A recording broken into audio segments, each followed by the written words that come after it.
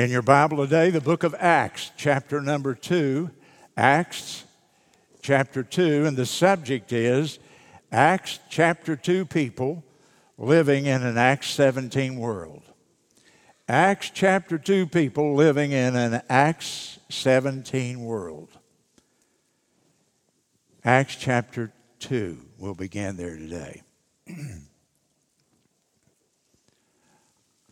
I was born in West Virginia, southeastern West Virginia, on a little 10-acre farm. My dad was a bivocational preacher, and he had a little farm, but he also pastored 3 country churches simultaneously, believe it or not.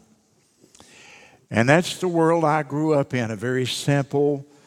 We were probably poor by today's standards, but we didn't think so. We never talked about that. We didn't have as much of the world's goods as we have today, I promise you, but we were happy and we lived there in a very Christ-like environment in that home. That was in the late 1940s, the 1950s. I didn't realize it. I was living at the peak of American greatness and American exceptionalism. I was living in post-World War II times, although we didn't call it post-World War II times. We weren't that sophisticated yet. But life was good, and my brother and I spent most of the summer in the Greenbrier River, and just a kind of a Tom Sawyer type of background, I guess, as a kid. I got married in time, of course, and came here, started the church. And my children came along. My firstborn son, Tori, was born in 1970. But already it had begun a massive cultural change that continued from the 60s. Sociologists today would say it began with Woodstock. The drug culture came in. The rock culture came in. And through the 60s, 70s, 80s, and even into the 90s, massive, massive social change. Change like maybe no country ever has experienced in that brief period of time, a 30-year window or something like that. And then, through process of time, my grandchildren were born. And all 8 of them are here today. Well, no, 7 of them are here today. One of them is in college. And they're living in a completely different culture than the one their mother and dad lived in.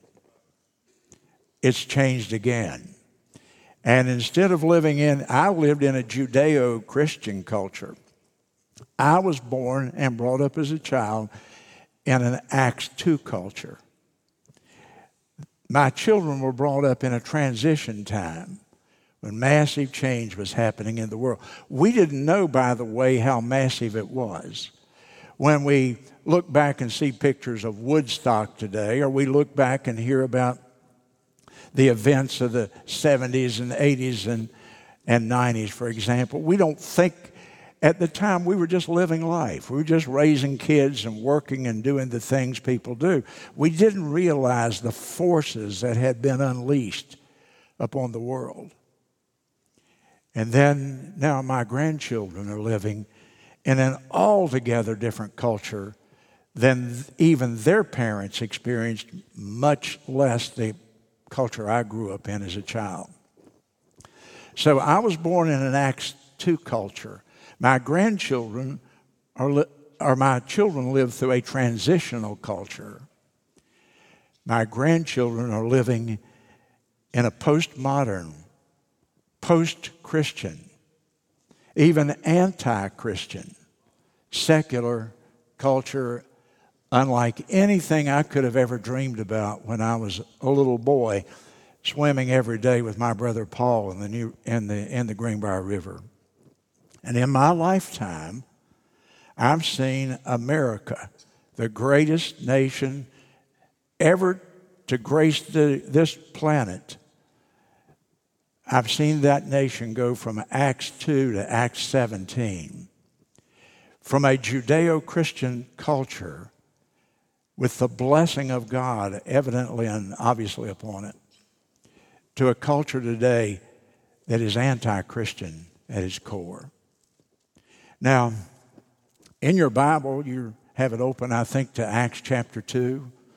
The people of Acts chapter 2 had a biblical worldview. The people of Acts 2 had a biblical worldview. And we talk about a biblical worldview a lot here. We talk about it every day in Christian school. And what I mean by that, the people in Acts chapter 2, they were literally steeped in Old Testament doctrine and teaching. Every one of the people who were gathered here at Pentecost to hear Peter preach that day could have quoted the 10 Commandments. By the way, the average American can't even give 5 today of the 10. I just read that in a recent survey. But the people in Acts chapter 2 could have quoted the 10 Commandments in order, and they could have told you all of the Old Testament Bible episodes and events there, as well as all the teaching and theology that it provoked. They were familiar with the sacrificial system. Every year from the time they were of age to even understand what was happening in their world, they would have observed the Passover. A 12-year-old child would have been through the Passover 12 times. A 12-year-old child would have observed Yom Kippur, the Day of Atonement, 12 times. So those people understood well the teaching of the Bible, and it shaped their worldview. A worldview is the way we interpret life. And every one of those people standing there that day listening to Peter preach would have thought biblically. They would have thought with a worldview in mind, scripturally based. Now in Acts chapter 2, Peter stands up there to preach on that day. And I read from Acts chapter 2, beginning in verse 14. Peter, standing up with the 11, lifted up his voice. And he said unto them, You men of Judea, and you that dwell in Jerusalem, be this known unto you, and hearken to my words. Listen to me, is what he was saying there. For these people are not drunken that are standing here with me, the Christians. They're not drunk as you suppose. It's just 9 o'clock in the morning. But this is that. You may want to underline those 3 words in your Bible. This is that which was spoken by the prophet Joel. And then he goes on and he quotes from Joel, and he expresses, he tells them a lot of Old Testament history here for a few verses. I won't read them all for the sake of time. The setting here is it's only 6 weeks after Jesus Christ had died on the cross. Listen, I want you to get this. Several thousand people had witnessed the death of Christ. Josephus tells us at least 3,000 to 4,000 people were at the scene of the cross. Crucifixions drew big crowds in those days. And then when Christ arose, the Bible says over 500 people saw him at one time. In fact, if you go down to verse 32 here of Acts chapter 2, this Jesus hath God raised up, whereof we all are witnesses. Hundreds of people were there that day that were witnesses of the risen Christ. Hundreds of people. And so what we have, thousands and thousands saw him die on the cross. Hundreds are there today gathered who have witnessed his resurrection after 3 days. And now Peter begins to talk to them, and I want you to notice what he does. Notice how he's preaching here. He quotes the book of Joel from the Old Testament. And he quotes there, he says, God has promised he would pour out his Spirit upon all flesh. And your sons and daughters would prophesy, and your young men would see visions, and your old men will dream dreams. And he basically said, the prophecy of Joel is being fulfilled before your eyes today. And then you go down a little further, and he begins to talk about King David in verse 25. And so everybody there knew who Joel was. How many people do you think today, if I preached to a general audience, a public audience in America, would know who the prophet Joel is? How many people today in America, do you even think who would know who King David was and know anything about him if I were speaking to an audience, a general population of people in our country today? I think you would say that not many would have known. But here, everybody knew because they were steeped in the Scriptures, had a biblical worldview. He refers to God numerous times. You can look at verse after verse, and he invokes the name of God. What God is he talking about? He's talking about Jehovah God, Elohim, the God of Genesis chapter 1 and verse 1 that created the heaven and the earth. People weren't standing there thinking, now which God is he talking about? Is that the Hindu God? Is that Vishnu? Or is that Buddha? Or what God? Is that Allah? That never entered anybody's mind there that day because they had a biblical worldview. They all understood the Old Testament, you see. And then in verse 22, he turns his attention to Jesus. You men of Israel, hear these words. Jesus of Nazareth, a town right up here in the north of the country, a man approved of God among you by the miracles and wonders and signs that he did. As you yourselves know, because you witnessed those signs and wonders, him being delivered by the determinate counsel and foreknowledge of God. In other words, this Jesus is connected to the plans of God for all of eternity. You have taken him. By wicked hands you have crucified him. He makes an allegation, an accusation. You folks have killed the Son of God. You are wicked. He says you are wicked. He wouldn't say that in postmodern world today, would he? I mean, that's a judgment. He was getting pretty judgmental here, as the world of today would see it, by wicked hands, which assumes if there's a wicked, there must be a good. And so there's wicked hands, and you have crucified him and slain him.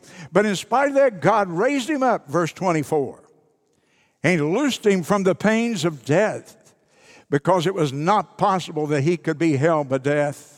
And then he goes back and he quotes David again.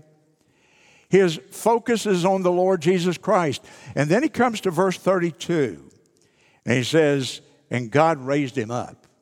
He not only preached the death of Jesus Christ, he preached the resurrection of Jesus Christ, that Christ is a living Savior. And he said, hundreds of you are witnesses of that.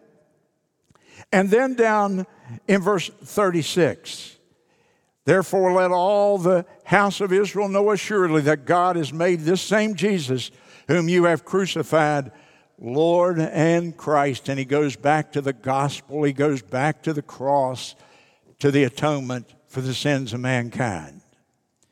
And what was their response? Look in verse 37. How did the people standing there, those massive crowd of people that day, respond to this message? When they heard this, they were pricked in their hearts. And they said, what shall we do? They weren't hostile in that sense. You say, well, somebody was hostile. They killed Jesus 6 weeks before. Who killed Jesus? It was the leaders. It was the religious establishment and the political establishment that killed Jesus. It was the Romans. And it was the priest and the high priest. It wasn't the common people. The common people had heard him gladly throughout all of his ministry. And so Peter preaches the gospel to them, a simple gospel message about Jesus. And they respond. They said, what do you want us to do? And in verse 38, he tells them what to do. He says, repent and be baptized. He didn't, by the way, have to explain baptism, because Jews understood baptism because they knew about the ministry of John the Baptist, who had come baptizing in the Jordan River. They had heard that Jesus perhaps had been baptized by him. And so, what do you want us to do? And he said, I want you to repent. I want you to change your mind about your sin. I want you to change your mind about who Jesus is. I want you to change your mind about yourself. Stop seeing yourself as this self-righteous being who doesn't need anything. See yourself as a helpless, hapless sinner who can't do one thing to save yourselves, and come and put your faith and trust in the Lord Jesus Christ who died for your sins. And they responded. Oh, did they respond? Look in verse 40. With many other words did he testify and exhort them, a long-winded preacher. And he said, save yourselves from this untoward generation. And they that gladly received the word, those that heard the word of God and said, this is great, this is wonderful, we receive this, they were baptized that day. Gladly receiving the word is another way to say they were saved. And then they were baptized. And the same day there was added unto the church 3,000 souls. That little church that had 120 names on its roll back in chapter 1 now has 3,000 plus additions in one day. I mean, that's revival, isn't it? I mean, God was working there. And then they continued steadfastly, learning the apostles' doctrine, verse 42, and fellowshipping together and breaking bread and in prayers. And it goes on and describes their church life. And in verse 47, praising God and having favor with all the people. They were accepted by the people of the culture. And the Lord added to the church daily such as should be saved. Acts chapter 2, a culture with a biblical worldview, a culture that was open to the claims of Jesus Christ and accepted him as their Savior. Now, prior to the 1960s, much of America was like that. Much of America prior to 1960 had a Acts 2 worldview. The people in this country and the generations before us, my grandparents and great-grandparents, people going back to the founding of the country, they went to a one-room school, largely. Do you know what the school, how they taught them to read? They taught them to read from a McGuffey's reader. I have some McGuffey's readers in my library. Half of the book is Bible stories, or it's little moral maxims like the golden rule and things like that the children were taught. Moral living, how to be courteous, to respect your elders, to respect other people's property. It was moral training. While they were learning to read, they were also learning a sense of morality. And the other thing they learned to read from is the King James Bible. It's too hard for college graduates to understand today, but they learned to read from the King James in the first grade. Interesting, isn't it? May say something about the size of brains of people today across the country.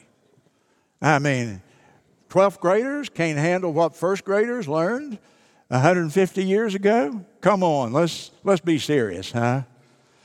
They learned to read from McGuffey's readers and from a King James Bible, basically.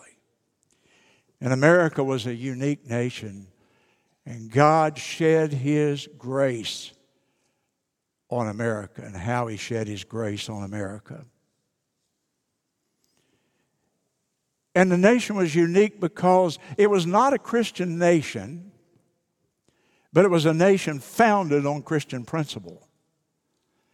And great preachers, and if you were here Monday night, what a blessing to hear about Harry Hoosier, a black evangelist who had the largest crowds of any preacher of his entire day, who went across the frontier states, Ohio, Indiana, Virginia, West Virginia, and Pennsylvania, and through there as the country was opening up. And he preached to tens of thousands of people and was so revered that in the state of Indiana, they call it today the Hoosier State, named after a black Baptist preacher who was preaching during that period of time.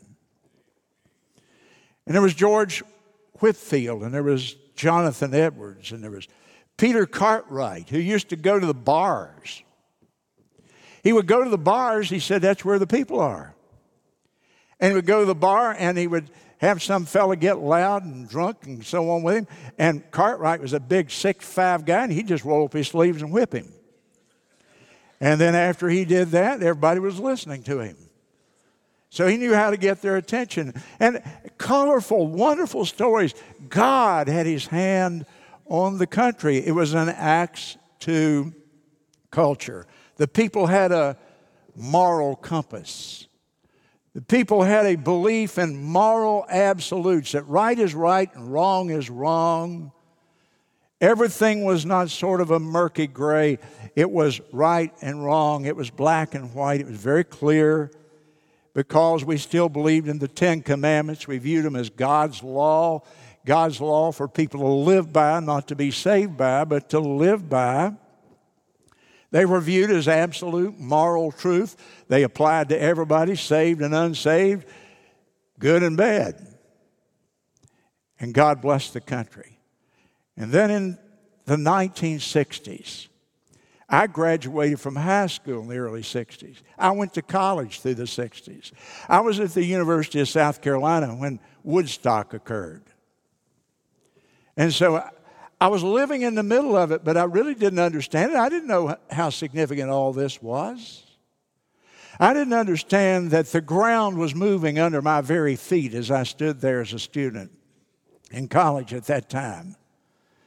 And this cultural shift started. First thing, couldn't pray in public school. Second thing, can't read the Bible in public school. David Barton said when he was a young man in Texas, they read the Bible entirely through every year in the Texas public schools. Can you imagine? That'd take 15, 20 minutes a day. And they read the Bible from Genesis to Revelation every year in every grade of public school. So you read the Bible 12 times by the time you graduated from school. Were you in Texas at that time? And then we had the rise of the drug culture. And we had the rise of the sexual revolution. And we had the rise of LGBTQ2 and all that stuff that goes with it. And abortion was legalized. And our colleges and our universities, instead of educating people, became agents of social change and indoctrination to a great degree. And if you young people go to secular college and you buy into the assumptions, you will end up with the same conclusions.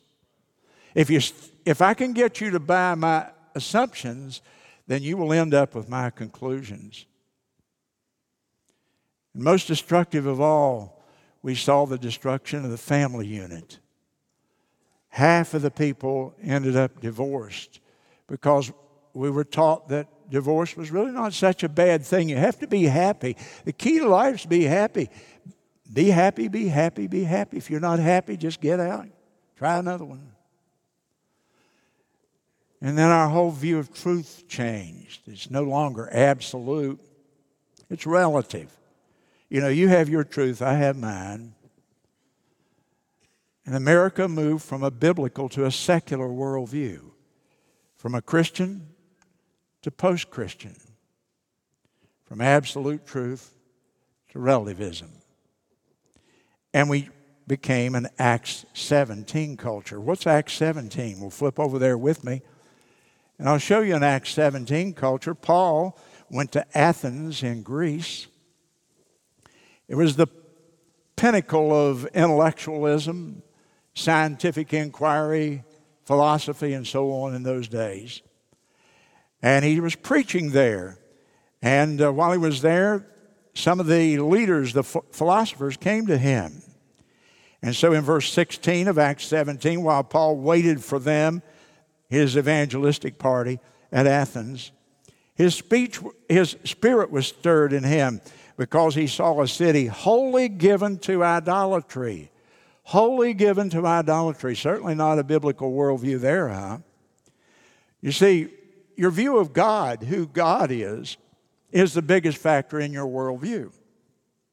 And an idol worshiper, as all these people were, had a completely different worldview from the people of Acts chapter 2.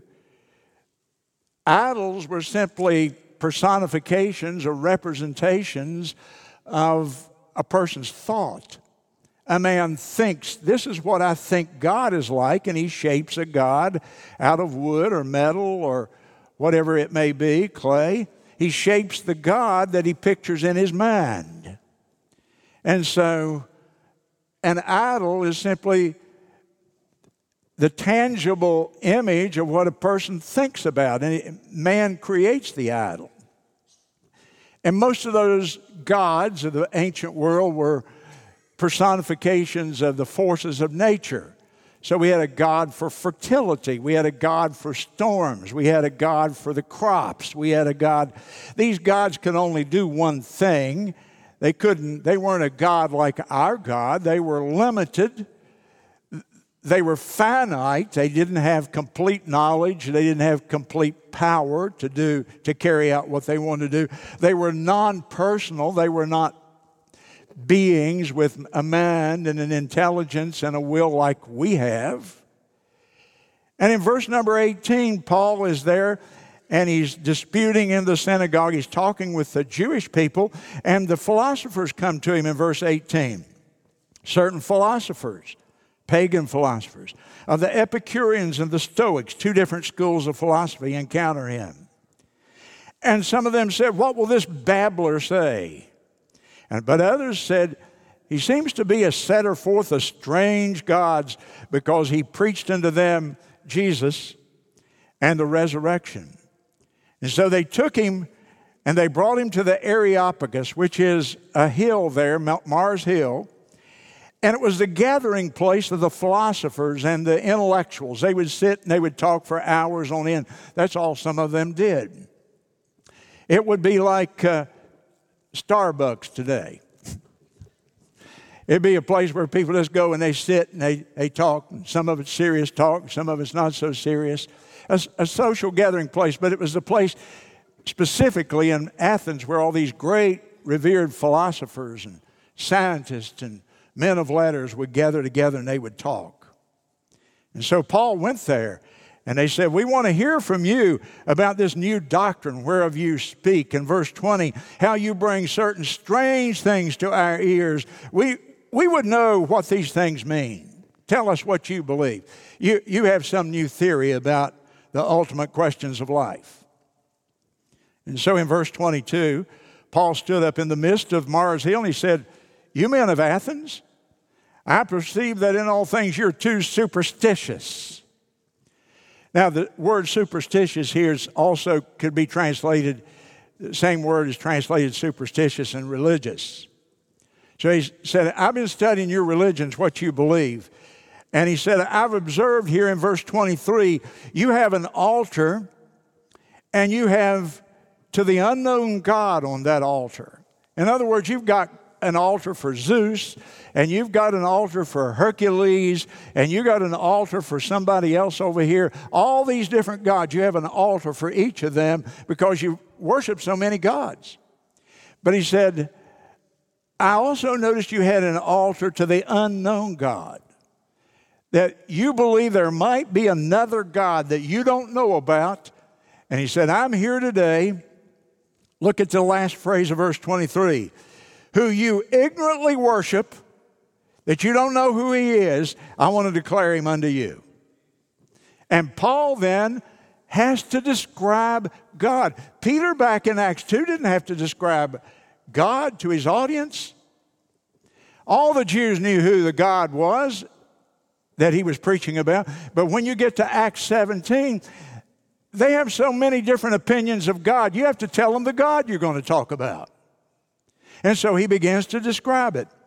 And if you'll notice there, he says in verse 24, he said, first of all, he is the God that made the world. He is the creator God. He's the one true God. He is the one who created this whole thing. There's creation. He made all the things therein. And he doesn't dwell in temples like your idol gods do, made with men's hands. He is the Lord of the universe.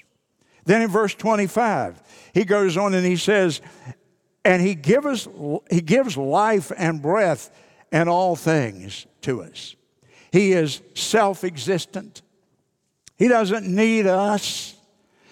He is the one who gives us life and breath and all things.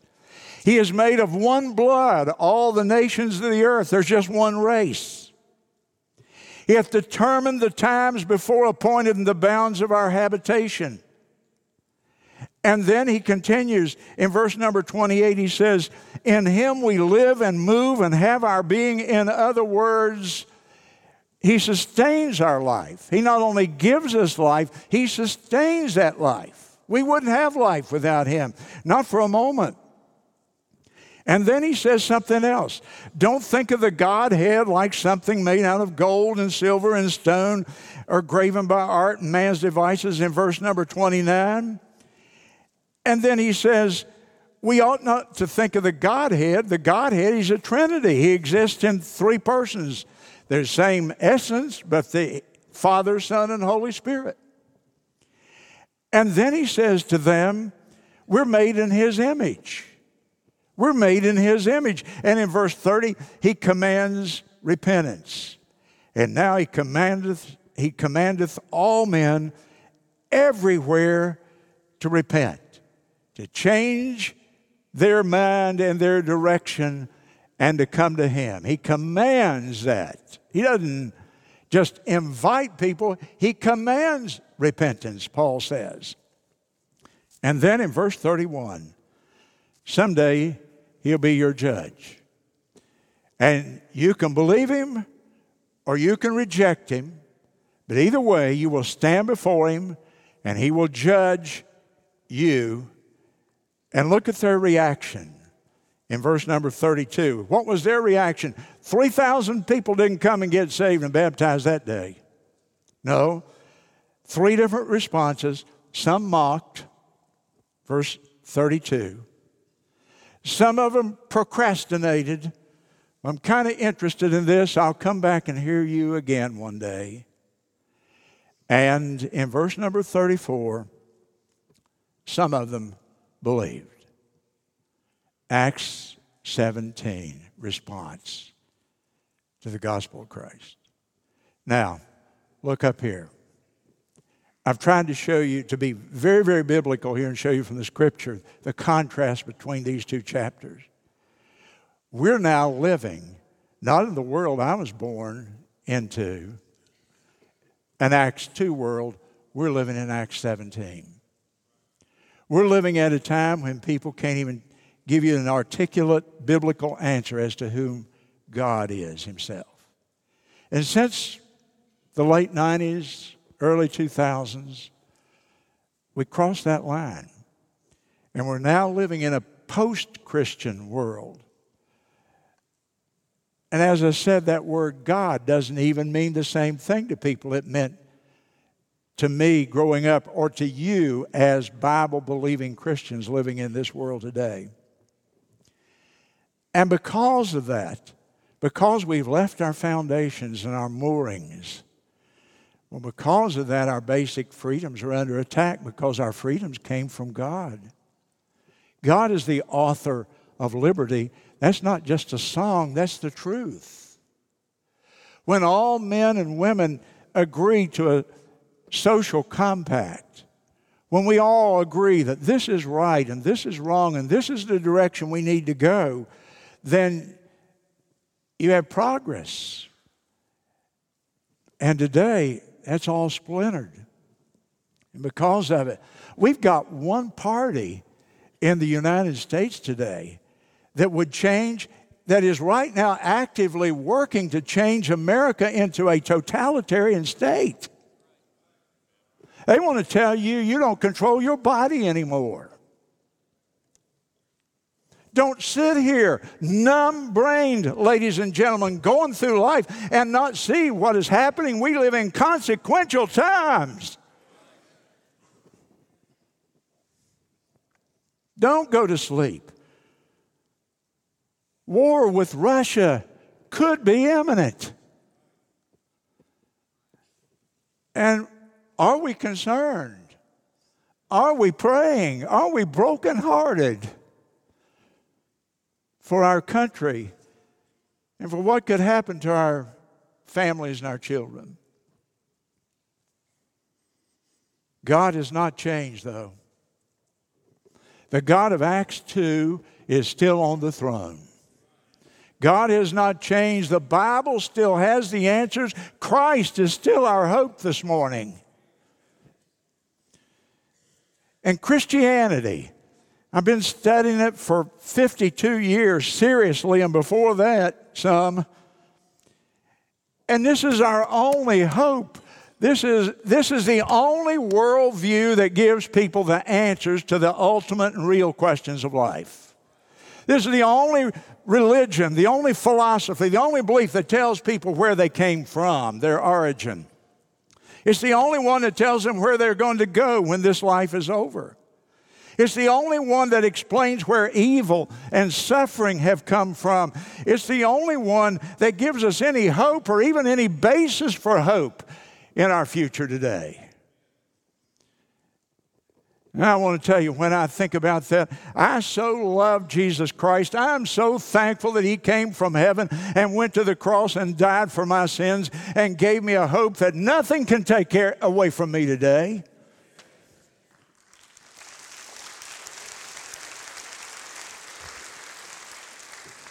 And I really don't care what the Epicureans and the Stoics are saying in our culture. I want to shut my ears and close my eyes sometimes and say, I don't want to hear it. Because you know what? They don't know the truth. They're looking in the wrong places for truth. But we have the truth. Now, last week I challenged you about the Great Commission. But you say to me, well, what should we do? What do people need to do? And this ought to be another whole sermon. I'm not getting ready to preach another whole sermon, but you understand. But what are we to do? Well, Jude says we're to contend for the faith that was once delivered to the saints. It's what I'm doing right now. And number 2, Matthew says we're to go into all the world and preach the gospel to every single creature, like the missionaries are attempting to do in Sudan, and we've got to do right here in the PD. And number 3, we've got to help our parents right now. We've got to help them raise godly children. And so we have the school and we have the Sunday school. But we as a church, we have to band together. We've got to do everything we can to keep our children from being scarred from this culture. And number 4, we've got to call the compromising, cold, lukewarm Christians back to the faith, because America is full of them today. And we've got to be watchmen on the wall. That's what I'm trying to do right now. Turn quickly to the book of Ezekiel with me, and we'll read a verse. Chapter 33, and it's verse 7. So thou, O son of man, I have set thee a watchman unto the house of Israel, and therefore thou shalt hear the word at my mouth and warn them from me. And I could go on and read it, the rest of the chapter, about the need to warn the people, but I don't have the time to do it. So, here we are. We're Acts 2 people, and we're living in Acts 17 culture. And I challenge you to read your Bible, to stay close to the Lord, to be faithful to the church, to witness to your lost loved ones and friends, to pray every day for one another, and to pray for the country right now. And let's not give up hope and fall into a don't care attitude. There's nothing we can do. Oh, there's plenty we can do. We just don't realize what God can do through us if we're wholly surrendered to Him. Would you stand to your feet with me, please, with your heads bowed and your eyes closed?